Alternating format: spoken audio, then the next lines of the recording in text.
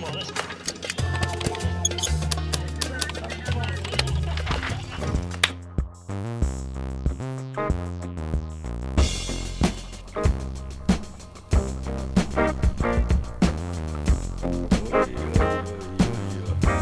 Slow motion, huh?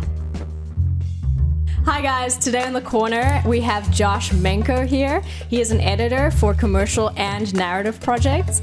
I'm your host, Zena Wood, and welcome.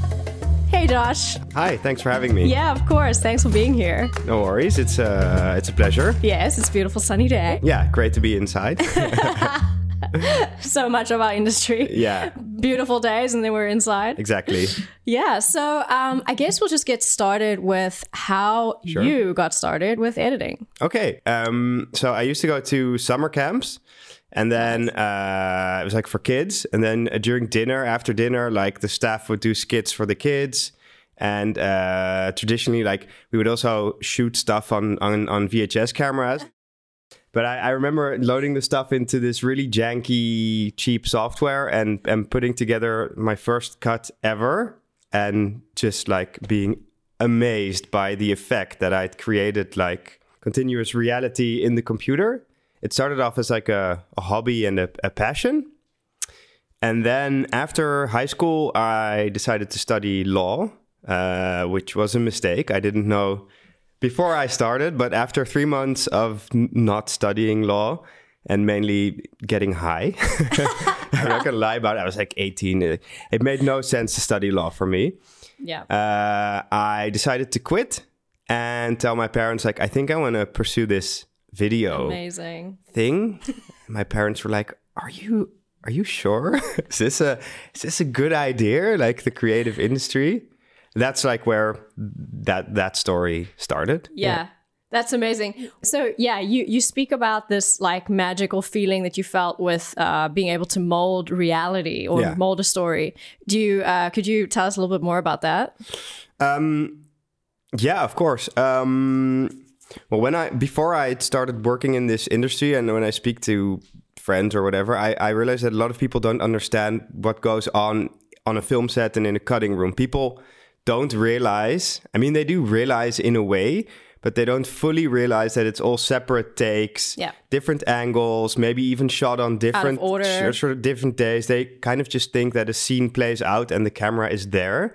So first of all, people don't understand that's part of constructing reality, just like putting that together to a coherent like piece of time.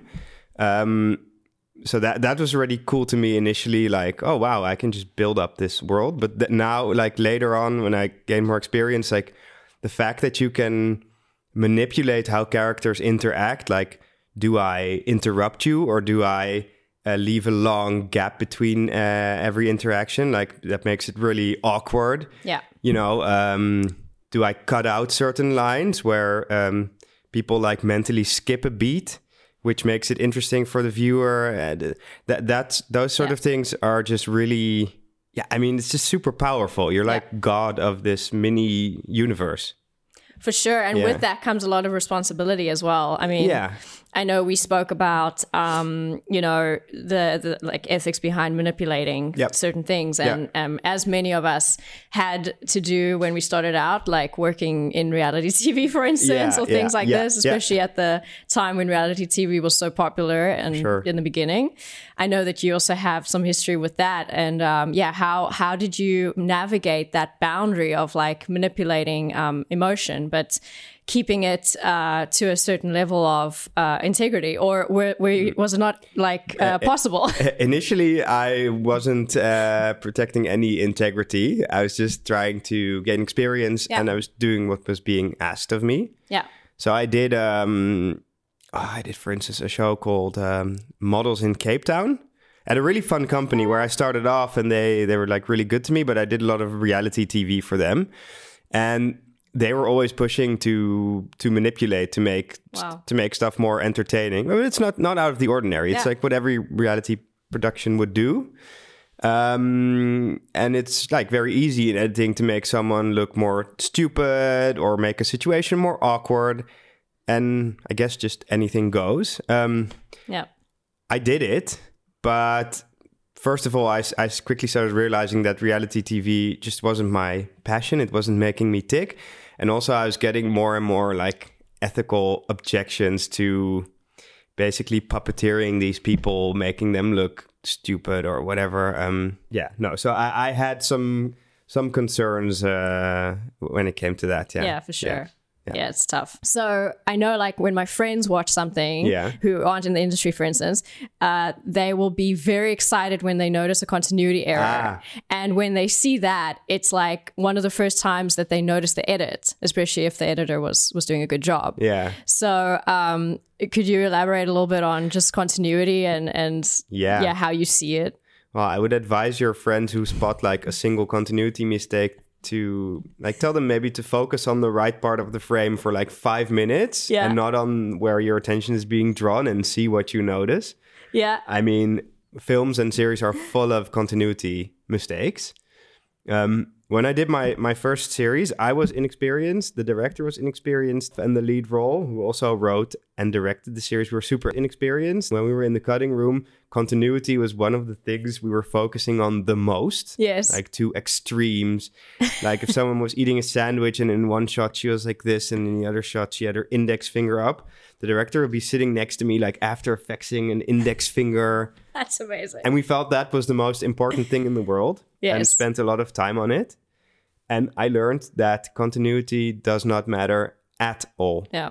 It's you learn how to redirect people's attention to certain parts of the screen, or emotionally you engage them in something that makes it so that they don't notice. One thing I would love to know is, how do you keep up with like the constantly evolving technology of the software that you use for editing? I guess for me, it's not that relevant to keep up with technical stuff. As long as it works, it's fine. Yeah. I mean, I am keeping a close eye on AI. Yeah. I'm really curious to see where that's going to take us and how that changes like the workload or for sure creative input for us. Yes. What are Josh Menco's AI predictions? Oh, I don't know. I think for like generic stuff, AI could potentially replace an editor altogether.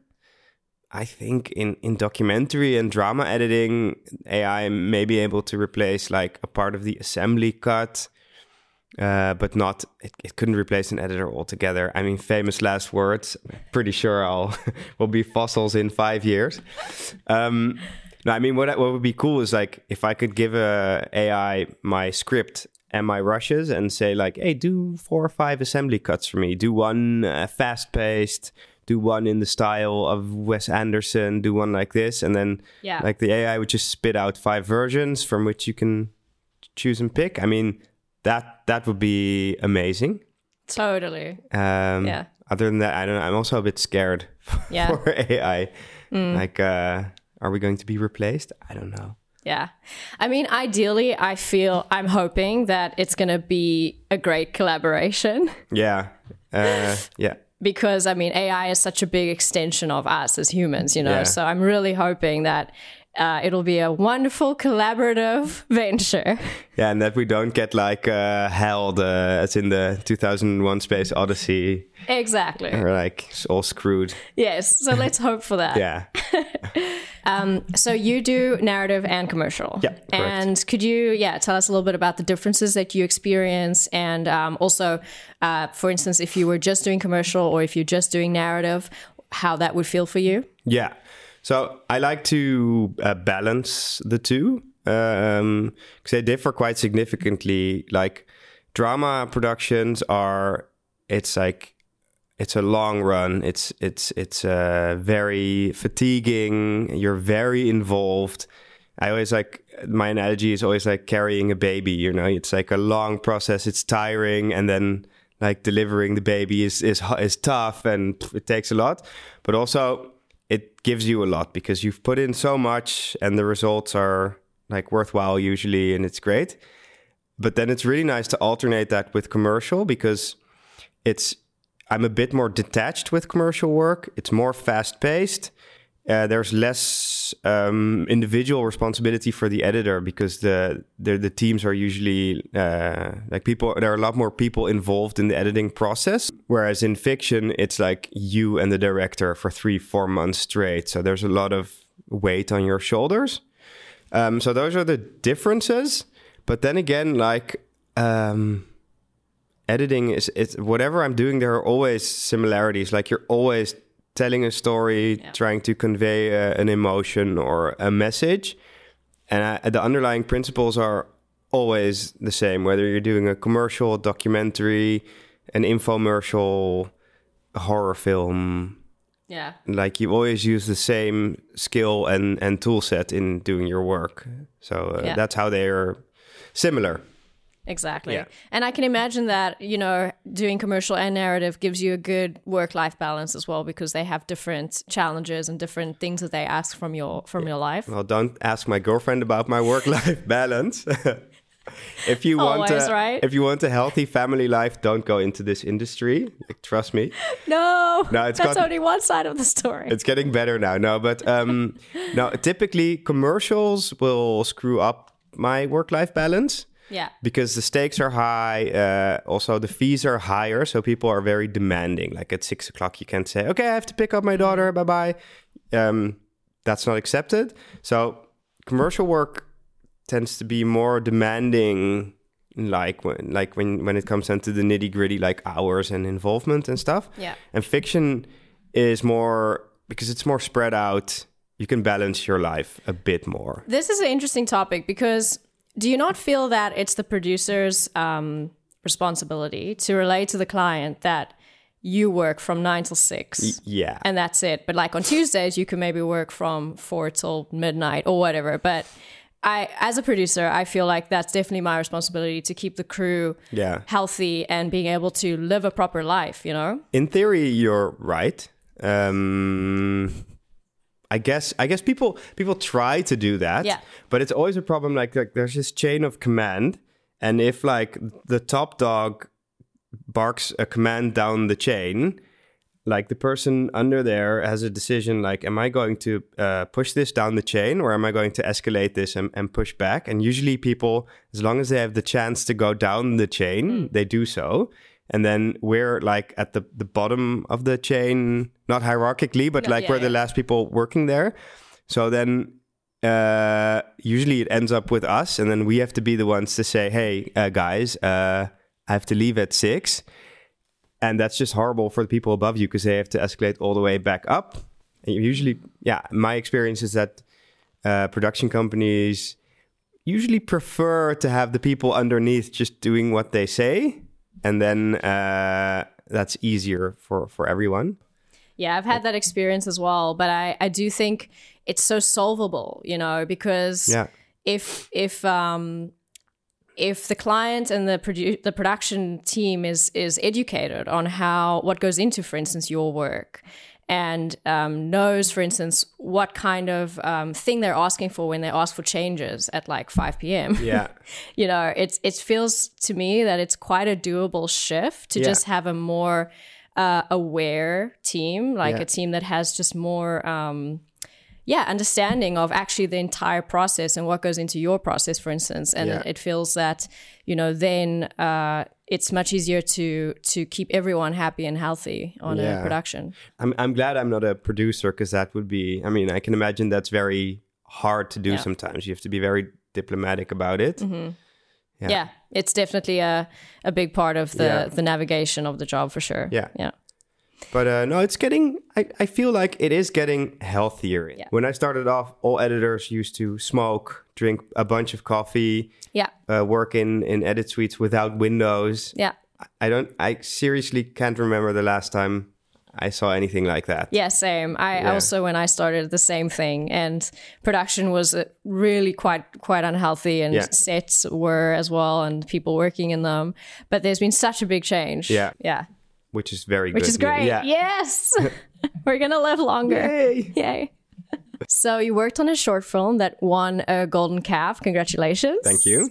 Could you please elaborate on this wonderful award? Yeah, for sure. So this was with a director I worked with a few times. He's called Jan Verdijk. He's a really cool Like he's a unique maker in my opinion, and he always does like very macabre, dark, sort of bordering comedy, horror, thriller stuff. And this was a project out of the Film Fonds, like the Dutch government subsidized film money thingy. It's called Lockdown Cinema. So it was after a year of COVID. They had like a grant for films that thematically dealt with disease and lockdown and that kind of stuff. Yeah. And he wrote a short film about two girls in the midst of like a super crazy pandemic, like sort of a zombie thing. The two small girls are trapped in a huge villa, and they've managed to become like self-sustaining with water and that kind of stuff. Only their food is running out, and then a stranger comes up to a window in a full hazmat suit and asks to be let in. And then there's like this long interaction where it's like, can we trust him? Can we not? So this was like thematically, it was very on point. And then it went from there. It got selected for the film festival on the long list. And then I thought like, yeah, but I mean, we won't be nominated. Then we got nominated, and then like I was pretty sure we wouldn't win it. And then we were at the ceremony, and they called out the name of our film. It's called Panzer, by the way, which translates to shielded. You can see it on Vimeo. Nice. And I mean, I was just super duper proud. Like I had said the year before, like my 3-year plan is either to win a golden calf for editing or to be involved in a production that goes on to win a calf. And like a year later, that's amazing. I'd sort of done it. You manifested it. Yeah, I guess. Very nice. Yeah. Nicely done. I was super, super proud of it. Yeah. Still am. And it was a very cool thing to cut. Yeah. I think we spent a very long time on it. It was like a 20-minute film. Yeah. 3 or 4 shooting days, which would normally like take 8 days. But this director is very demanding and a perfectionist. I think we must have spent like 25 days cutting it, if I'm not mistaken. This guy is the most involved you can have a director. Wow. But he's also, I'm sure he also has a lot of respect for what you're doing, right? So it's just like his presence is there a lot, and like, yeah, definitely conversations are happening. Yeah, for sure. It's very satisfying. Like we're used to, I think especially in the Netherlands, to work on a budget and on time constraints, and he will just take all the time that he needs, which can be, sometimes it's frustrating when people do that. But if you look at the end result and think like, if we had spent 6 days cutting this thing, it wouldn't have won a calf. I mean, I couldn't do a project like that one after the other. Yeah. Because it's too, like, you're too emotionally involved and it's very tiring. But it's fun to have like 1 or 2 of those a year. Yeah, we definitely. have a feature film coming up with him in November, which I'm scared and excited at the same time. But it's going to be it's going to be a lot of fun for sure. Incredible, nice, yeah.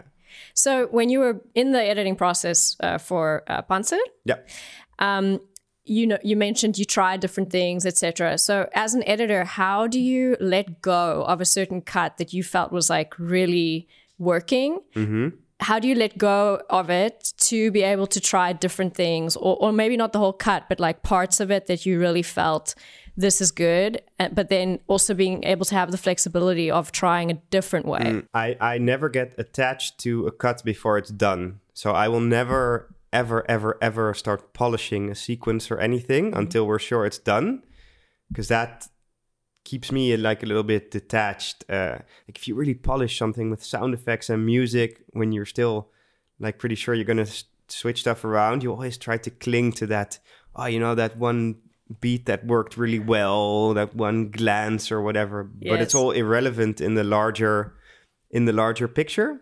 So I try to be rough. I try to cut really rough for as long as possible, and that sort of keeps me detached. Yeah, I never like really adhere too much value.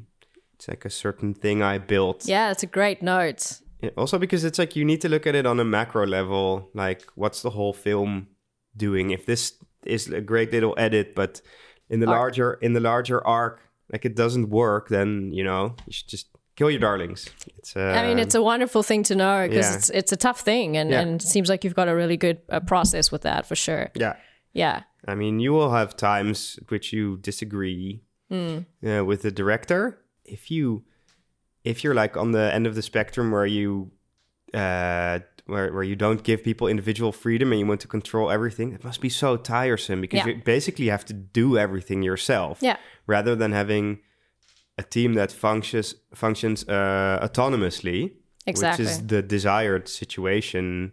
Like it's best for everything, like for speed, for creativity, for the atmosphere in the whole production. Yeah, I 100% agree. Works best. Yeah, exactly. I mean, I feel like the creative industry, when it is working like that in its great pure form, it's such a great example, I think, for all kinds of teams. Yeah. When you have egos in a production, I've experienced that sometimes on commercial projects. That's not nice, and people tend to just detach. Yeah. If someone is too controlling in the cutting room, I will eventually go passive because I feel like my input is not appreciated. So I'll just go passive and just be like, okay, I'll be your button bashing monkey. Just tell me what to do, which I think is a waste of talent. Yeah. Yeah. 100%. Yeah. A cautionary tale. Yeah. So are there any lessons that you learned on your journey of being an editor individually or about the industry? Yeah, of course. I mean, I've been doing this for 15 years now. So if you spend a lot of hours on something, you learn a lot. About the industry, I can say in Holland, it can be a tough world with really tight-knit networks. So, that can be a challenge for aspiring editors to overcome. Like your network is one of your most important assets. But I feel like once you get to know people and you put in the work, also a lot of free work, it's also a very warm world to be a part of with a lot of cool and nice people. It can just be steep to get into it. Like I remember after I did my first fiction series, which was pretty big actually, I remember thinking like, and now I will be welcomed with open arms by all the major production houses, and then just like crickets and silence. So that was a tough realization. So that's what I learned about the industry. I think the biggest individual lesson that I learned, and that I still have to remind myself of every time I work, is that you have to recognize and respect your own creative process. I think many people working in the creative industry deal with insecurities. At least I do. I have a huge case of imposter syndrome. Like every time I deliver a project, I'm like, oh, thank God nobody found out. I don't know what I'm doing. And that was really hard to deal with in the beginning. Like, I didn't know what I was doing. It was just sort of falling together and ending up as a working thing. And through the years, I learned to really recognize and analyze my own creative process, which is I always start off putting something together that's just completely horrible and crap. And that assembly cut is for no one's eyes but my own. And that's a starting point for me to build on, because then I can see like, okay, what's not working, and I will build on that. But when I was like super inexperienced, that would make me so insecure, seeing that first cut and being like, oh my God, I can't do this. I'm just horrible at this. Wow. And still, like every time I start on a project, I'll still have a bit of that same feeling when I see my assembly cut and just go, oh, this sucks so bad. But I've learned like to recognize that that's just the way my process works. Yeah. Like I'm not the best conceptual thinker from the get-go. The conceptual thinking will grow as my timeline develops. So I won't be a guy that sees a script, sees a footage and goes like, I'll do this, that, and then bam, it's there. No, I sort of clay my edits together. And I've learned to accept and respect that and trust that that'll take my work to good places where people are are satisfied. I don't know if that's the same for every editor or everyone in the creative industry, but everyone has a process, and I think it's good to be respectful of that. Not try to copy other people's processes which you look up to, but just see what works for you. Yeah, that's incredible advice for sure. Yeah, for aspiring editors as well. I think what's so interesting about creative jobs is that we get to see things when they're not show ready, right? Like we see them in their like non-glory.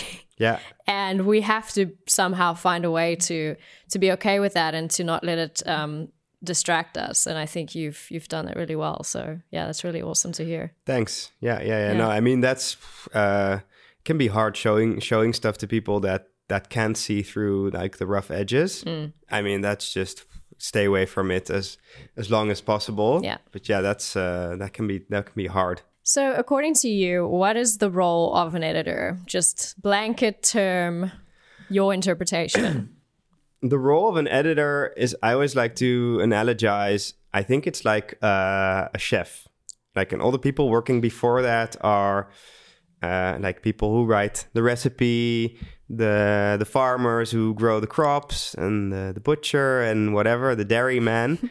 Everybody works to deliver a good product, and they might have ideas about how that product is used because there's a menu written, but then it ends up in the kitchen and you're like, this menu is not going to work as we planned it because the milk is sour or the apples aren't ripe yet. And then, so the cutting room is literally like the kitchen for me, where you are together with the director, the chef, and you decide like, okay, we still have to turn this into an edible meal. So you might have to change some things around. So yeah, it's basically, if you're going back to like literal film terms, it's like a rewrite. So you write a script, and the script is usually rewritten on set by actors and directors who are like, maybe cut that out, switch it around, do that a bit more like this. Poor writers. Yeah. And then in the cutting room, you get like another rewrite. And it's just an extremely important part of the process, the offline edit. People don't realize how like powerful that process is and how much gets decided in the cutting room. Totally. I think it's like in film, it's one of the most important positions that's also the most anonymous. Yeah. People don't see you. You're behind the screen. 99% of the world doesn't understand what you're doing. Yeah. And I'm actually okay with that. What's really weird about being an editor is you get very intimate, or I get very intimate with my characters. Yes. Because you're like looking at them for months on end. You get to know their like subtle twitches that reveal insecurity or satisfaction with a take. Yeah. So like you really know people, and then you run into them on the street. And I go into like this, hey, how are you? And you can see people like, who are you? You have this form of knowledge of them that they do not have for you. No, and that is the weirdest experience ever. And it happens to me all the time. Oh, that's hilarious. Where you just greet people and they're like, who are you? I just got an idea for a script. An editor gets kidnapped by like the CIA to be like a profiler. Oh, definitely. Yes. No, editors. Anyone want to write that? That's a great idea, because we really do understand psychology in subtleties. Yes. Like in pauses or brevity in speaking, or when people skip a beat mentally, like that sort of stuff. That's all like very subtle psychology. Yeah, exactly. Yeah. No, that's also really cool about our craft. Yeah, for sure. That script would work. Yes. Yes. Perfect. Let's get it written. But you mentioned anonymity, and I know there's also like, of course, there's the editor as well, who you can see has a hand in a film because they get recognized, and you can kind of start telling, especially if you're into editing and watching editors' careers, you can tell that this editor worked on a project. So if you could just elaborate between the two versions, basically. If I want to differentiate between like two main forms of editing, there's like invisible editing and visible editing, I guess. Yeah. When invisible editing is done well, you just lose yourself in the continuous reality. And it even happens to me when I'm watching a film. It just goes by. I don't watch the edit.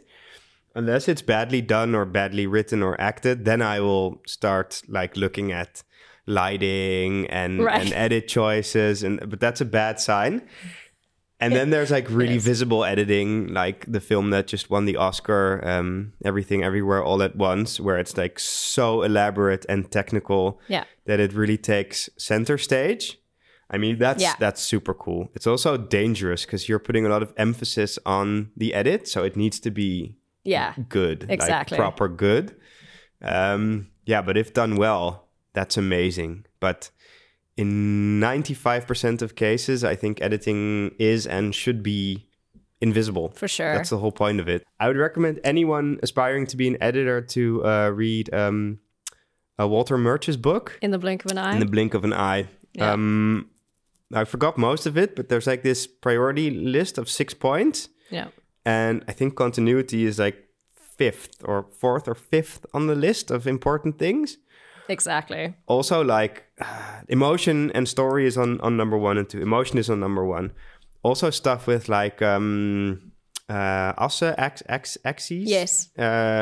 Totally not important. Yeah. If you manage to take your audience along for the ride, forget about that stuff. I mean, just fix it if it's annoying or it takes people out of the experience. But otherwise, it just doesn't matter. Yeah, for sure. I mean, I think it's one of those things, like also when I was at film school, you know, we learned about continuity and stuff, and you start fixating on these like things and you're like, oh, the necklace was there and it had to be here. Yeah. But then afterwards, with more experience, you learn that it's about the story and all these things. You start looking at it from a whole different point of view. It is important if you're learning to understand how it works and to respect those basics, because then you can utilize those rules in your favor. Like if you want to make a scene more manageable for your audience, like you can stick more to the rule with axes. But if you want to make it disorienting or like scary or whatever, use jump cuts, go all over axes. You know, sometimes in film school they let you do different roles, right, to like get to know the whole process. So my first thing I had to edit, I had a scene from The Departed, and it's meant to be like a romantic dinner scene. Oh, yeah. And I just wanted to use the dolly because I was like, ooh, dolly. So I had this cut where I was like pushing in this dolly, and like the whole thing looked like a horror. Like it literally looked like they were about to murder each other. It just changed the whole experience, But I didn't, that's not what I was trying to do. But when I looked at the edit, I was like, oh no. What have I done? But that's so strange.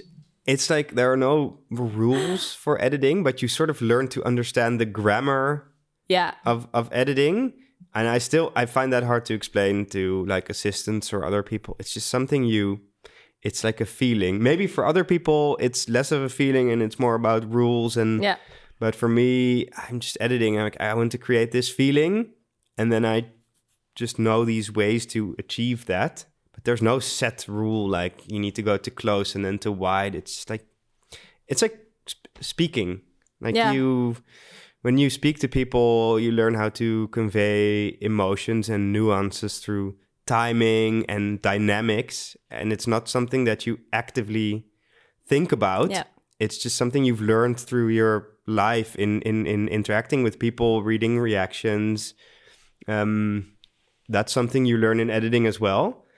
And the fun thing is when you're inexperienced and you do things with an intended outcome and the outcome is completely different, those are really, really valuable experiences. Yes, it was a very good lesson. Yeah, because now you know, like, okay, well, a slow dolly in, that's creepy. The dolly in is creepy. Yeah, this slider is moving from side to side. That's not creepy, right? Well, let's hope not, because then it's going to be a very interesting corner episode. Well, yeah, Josh, thanks. It was amazing having you here on the corner, and we wish you the best of luck in your endeavors. You guys too. Thanks for having me. It was fun. Awesome. Okay. Exit music. Bye-bye.